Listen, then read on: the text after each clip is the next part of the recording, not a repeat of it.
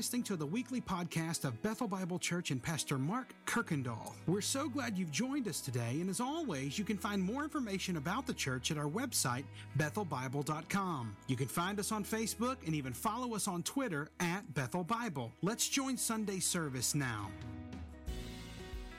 Let's begin sharing some things that I've been thinking a lot about, things that have been real personal. Last week, I had this thought, and it's been rolling around in my head. Wherever Karen went, she said, "Mark, you can't do that." I said, what if 2021 doesn't get any better? What if it actually gets worse? And so we talked and looked at through Paul, where he in 2 Corinthians, where we saw how difficult it was for him, that becoming a believer. And if we're honest, it's really easy to be a Christian where we live and what's going on. You can become a believer and nothing probably changes about your life. But for Paul, all that he was willing to go through, to being beaten, shipwrecked, stoned to the point they thought he was dead. And this is what we talked about, was the value of something isn't necessarily what you would pay to have it. But once you have something, what would you be willing to give up to keep it? So this week, I want to share something else, and it is a battle that I face, seems like 100, if not 1,000 times a day. Sometimes it's a battle that's seen, other times it is not.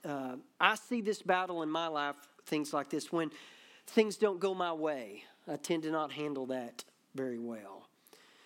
When I need to do something that I don't want to do, the battle happens. It happens in my marriage. It happens with my kids. Happens with my parents. Sometimes with my friends. And even in this church, this battle happens. And sometimes it's this battle that goes on even in my mind that no one else can see or hear. And we actually see this battle in Scripture that we're going to talk about today. In this battle, you see it in a prayer. In fact, if you grew up in church, it's one that you've probably memorized. But we have to start with what is actually prayer? Because what you see a lot of times, probably the most common thing we would say, it's talking to God. That's what it is. We're talking to our Father. But prayer is something that's practiced by many people and even many other religions. Muslims in that faith, Islam, they pray 5 times a day. The Jews traditionally pray 3 times. Buddhists use this prayer wheel. If you're a Hindu, you pray to several gods, and oftentimes they're praying for people to escape reincarnation. So prayer is this thing, but it's not limited to just Christians or just Christianity. Then there must be something that is unique for Christians. But I have to be honest with you, this is a very, very dangerous prayer to pray. In fact, if you pray it and you believe it and you yield to it, it can radically change your life. But if you're comfortable and you don't want anything rocking the boat, then I would say you need to absolutely stay away from this prayer. And this is what we're going to see. In fact, just this week, I've experienced some small victories just through this prayer, even this week. So we're going to walk through today the Lord's Prayer, something maybe you've memorized as a child. So let's turn to Matthew chapter 6. As you're doing that, I want to give you a little bit of the kind of context of this. And in Matthew chapter 4, Jesus is going around and he's doing all these things people have never seen before, where the lame are beginning to walk and the blind are beginning to see. He's casting out demons and he's beginning teaching in ways that people have never heard, and his popularity is growing immensely. And at the end of that chapter, it says that great crowds were gathering around him. Well, then in chapter 5, Jesus withdraws and he takes those that are closest to him, his disciples, and he gathers them around to teach. In fact, Matthew 5 through 7 is the longest recorded teaching that we have of Jesus, called the Sermon on the Mount. And you read through it, and it isn't this list of things you need to go do, but Jesus is painting this picture of what a true, genuine believer is like. But right in the middle of all this, it is something that should stop us dead in our tracks. And he gives us the Lord's Prayer. And it begins in verse 9. He says, when you pray, pray like this. Our Father in heaven. If you memorized it as a child in a group, you can probably still hear everybody doing this. I learned it in the King James, so it was, our Father who in heaven, hallowed be thy name. But notice what he says, how he begins. He says, our Father. The first thing that he begins with is this idea of unity, that as believers, as brothers and sisters in Christ, we all share the same Father. There's just one. And when we pray, we are affirming that we are all brothers and sisters under this one Father. But then you get into the languages, and you see this word Father, it's the word Abba. This is a term that a child would use referring to their dad, their papa. It's not a formal word. It's very, very personal. But it's the next phrase that I often misunderstood, and I had a very wrong picture of. So it's when you pray, pray like this. Our Father in heaven, hallowed be your name. But before we walk through the first part of that, I want to focus in on, he says, your name. Because names to us are this really convenient way just to identify people. You know, you say a name and you're trying to get this person's attention. You're just identifying who they are. But when you read through the scriptures, and especially under the Jewish context, a name had passive meaning. In fact, in John chapter 1, Jesus, he says, his name will be Jesus, Son of the Most High God. And then what does Jesus even do? He takes several disciples, and when they begin to follow him, he changes their name because a name was connected to a person's identity. So when we pray that God's name is talking about his character, about who he is, that his person, that it would be hallowed. Now that's a term we probably don't use often. So what is he talking about when it's recorded that Jesus says, pray like this, that his name would be hallowed? Well, this word, it means holy or set apart. It means to be not normal, to be taken out of that, not being common. So to hallow something is you take something and you make it sacred or you make it ultimate. So when you hallow something, you're showing what is most important. So if you hallow something, that's what you're doing. You're giving it, you're showing its significance or its importance, that it is set apart, it is not common. So those 4 words right there, hallowed be your name. And you know what he has just done? He has just identified almost all the problems that we have. Because almost every problem we have boils down to that we are always hallowing something. We all do it. In fact, in marriage, statistics show us that if you've been married, that 70% of your fights will be about one thing. 70% about the things that we argue, we disagree about, we fight about, are all about really one thing. If you've been married long enough, you know how it goes. There's that common language you begin using when things happen. It's because we tend to fight about the same thing. In fact, as a pastor, I've had the honor, the privilege to sit down with people from time to time that are having difficult times, whether it's in their marriage or it's parenting or it's family situations. And I say an honor or privilege because I absolutely believe that. It is an honor to sit down with somebody that says, I need help. Man, it takes great courage and it takes a lot of humility to say, I need help. And I've been one of those at one time that have had to reach out to say, I need help. And so I want to encourage all of us, no matter how this year unfolds, that if things get to a point that we would reach out to someone. But it was one time I was going through a pastoral counseling class. And I don't remember much about it, but I remember one thing that I heard, and it was a question. And it's been a question that I've used sitting down with people. And so let's say fictionally, I promise I'm not talking about anybody. I'm not doing that. I'm making it up. A couple comes and sits down and says, I don't know, we're having problems. We're not communicating. We're fighting a lot. And usually it'll go something like this. Well, what brings you here today? Or what's the issue? What's the problem?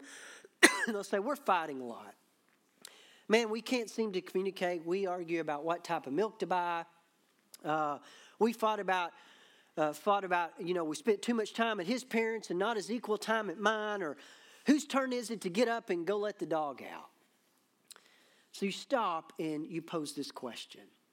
No matter what's going on, if you were to go to sleep tonight and you wake up and let's say everything that is going wrong, it's fixed. What would happen? What would they say? What would they do? What would your spouse do or say that you would know everything is fixed? So you ask the guy, and he says, we're fighting about everything. We can't communicate. Well, if you woke up tomorrow and everything was miraculously fixed, how would you know that everything was done? I don't know, maybe he says, you know what? If she would stop correcting my grammar in front of people. In that moment, you see something. For him, what really is the issue is he is feeling disrespected because that is what he's hallowing. He hallows that. Or she might say, you know what, we fight about everything. How would you know everything was fixed if you woke up the next morning? What would he say or do? And I don't know, maybe she says something like, I would know everything is fixed if he would plan something just for the two of us.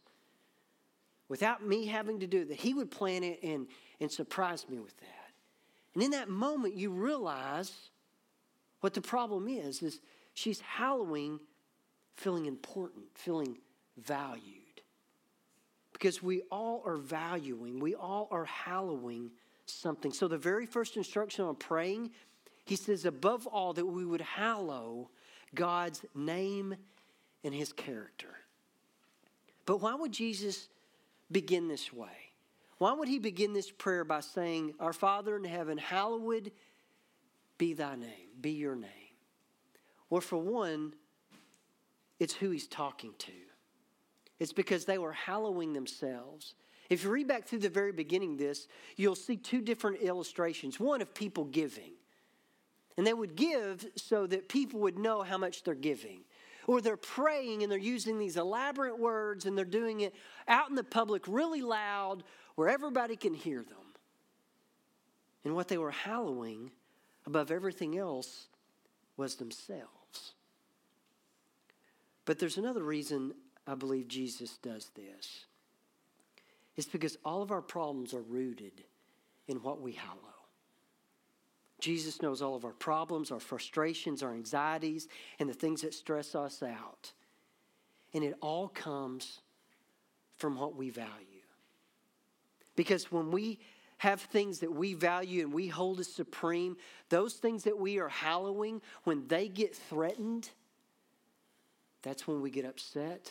That's when we get frustrated. That's when anxiety and depression comes, when the things that we hallow are threatened. And so I think Jesus is saying that we will truly never be able to pray the rest of this prayer openly and honestly until the Lord is the most important thing to us. And I think we'd all say, of course God's important to me. I'm here, aren't I? I'm in person, I'm online. Yes, he's important to me. But is he our ultimate thing in life?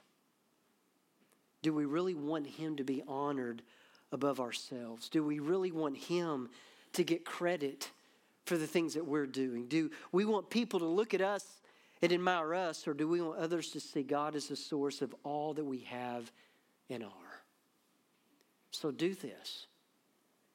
The next time you find yourself frustrated, the next time you find yourself, the blood begins boiling, the next time you feel anxiety happening and depression coming, stop and ask yourself in that moment, what am I hallowing right now?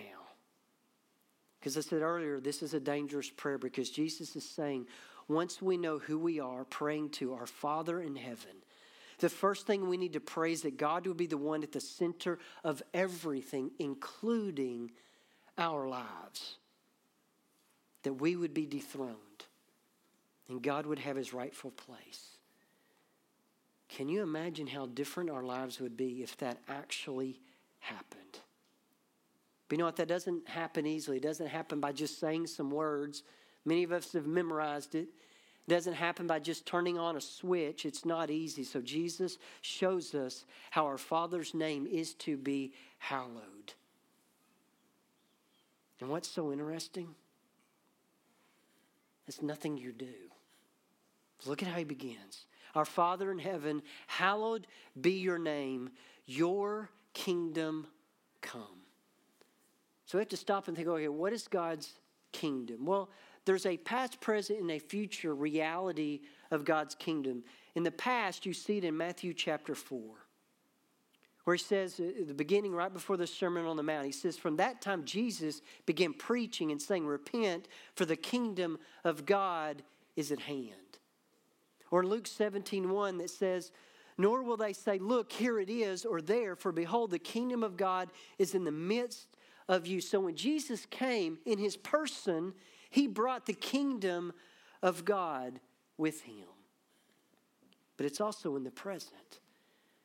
I think every time there is a moment where God reigns supremely in the lives of his children, that's seen in how they interact with people in their house or their families and their neighborhoods and their jobs or wherever it might be, when God reigns supreme, in that moment, that's God's kingdom. But there's also a future reference that we talked about this morning, that we will see God's kingdom in its fullest when Jesus returns and calls his bride home. So we pray, your kingdom come. This expresses that we believe God is reigning supremely in heaven, that he is on the throne in an absolute control of everything. And our desire is that that reality would be seen in us, that God would accomplish his purpose in this world and even in our own lives. Then he says, your will be done on earth as it is in heaven. That we are saying that I want God's will above everything else. And that is difficult to pray. Because if you're like me, you love being in charge. Think about it this way. In our marriages, do we really want God's will no matter how difficult it is? Or do we just want to be right and happy? I mean, as difficult as it gets, do we really want God's will in this, no matter how painful and difficult it might be? Or in our parenting, do we really want God's will for them? Or do we just want to be obeyed and sometimes left alone? Or do we want to figure every detail out for them? But this is a dangerous prayer, and here's why. We are to trust in him. That God is reigning even when things are not going as we had hoped and planned. We make a decision and we move that way, and we look back and the grass is always greener over here. But one of the purposes of this prayer is to bring our hearts to trust in the Lord's wisdom, not in our own. It is saying, here's what I want, but I'm trusting that you know best. The prayer is really this activity of submitting our wills to his. But we like being the captain of our own lives, and submitting to someone else's will does not come naturally. But the truth is, God will not give us anything contrary to his will. He can't do it. That God will not give us anything contrary to his will, and that will always include what is best for us in the long run. So I think the reason we can be so filled with anxiety and frustration and worry is because we are not sovereign. But we get to call out to the one that is. And then verse 11. Give us this day our daily bread. And I go, why wouldn't Jesus say, you know what, hey, give us a week's worth or a month or how about a year? He says daily bread. And I think there's two reasons that we would say, Lord, only give me what I need for today. Sustain me day and then the next and the next and the next. But the second reason is that, Lord, you would give me only what I need up to the point that I still have to look and trust in you. Because if you gave us a week's worth, you know what? It'd take about day 2. And then we'd be going, I got this. But give me only what I need so that I still look to you. Because many times, I think we don't have time for God when things are going well. When things are difficult, our backs are against the wall, it seems like in those are the moments, in the desperate times, that we recognize our weakness and our need. And I think that's what Jesus is highlighting. Give me today my daily bread so that I look to you for the next day and the next day. As my mother would say, I don't get too big for my britches. Then in verse 12, and forgive us our debts as we also have forgiven our debtors. That in this prayer, we're acknowledging who we are and where we would be without the Lord's forgiveness. That we recognize that we have no right to call upon him. But because of his loving forgiveness, we can come into his presence without fear and condemnation. But then it says that we realize when we've been forgiven, there will be a desire to forgive other people. Because I absolutely believe this. You and I will never have to forgive someone more than we have been forgiven. And we will never have to show more grace to someone than we have been shown. But it's so easy to get into that place to go, they don't deserve it. You don't know what they've done for the 100th time. And no, I may not.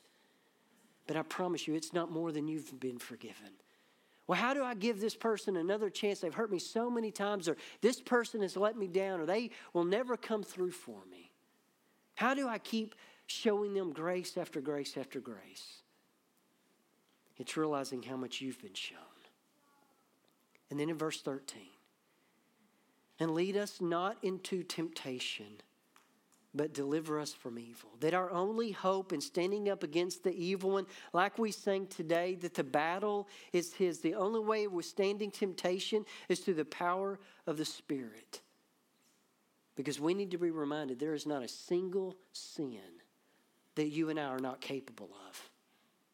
It is only by God's restraining grace if we haven't committed it. And it shows us his forgiveness over and over again that we can stand up and fight temptation. Well, when reading about prayer, listen to how Martin Lloyd-Jones says it. When you pray, when a human is speaking to God, that is the highest activity they can engage in. And that is really my hope for this year, is that we would be a praying people. But no, this is a very dangerous prayer. Because it is a prayer that can absolutely uproot and radically change your life. But I want us to notice one thing about this prayer. It's really, I think, how we should understand it. Because when I memorized it, I create these little pictures, these little boxes, and everything had its little box. And it was the first one, our Father which art in heaven, hallowed be thy name, thy kingdom come, thy will be done on earth as it is in heaven. And give us this day our daily bread, and forgive us our debtors as we forgive our debtors. And I learned it in these little boxes along the way. But here is how this prayer should actually be seen and understood. That there's actually an umbrella. And on this umbrella it says, our Father in heaven, hallowed be thy name. And then everything flows from that. In fact, we see the whole purpose of the entire universe and every single human in this.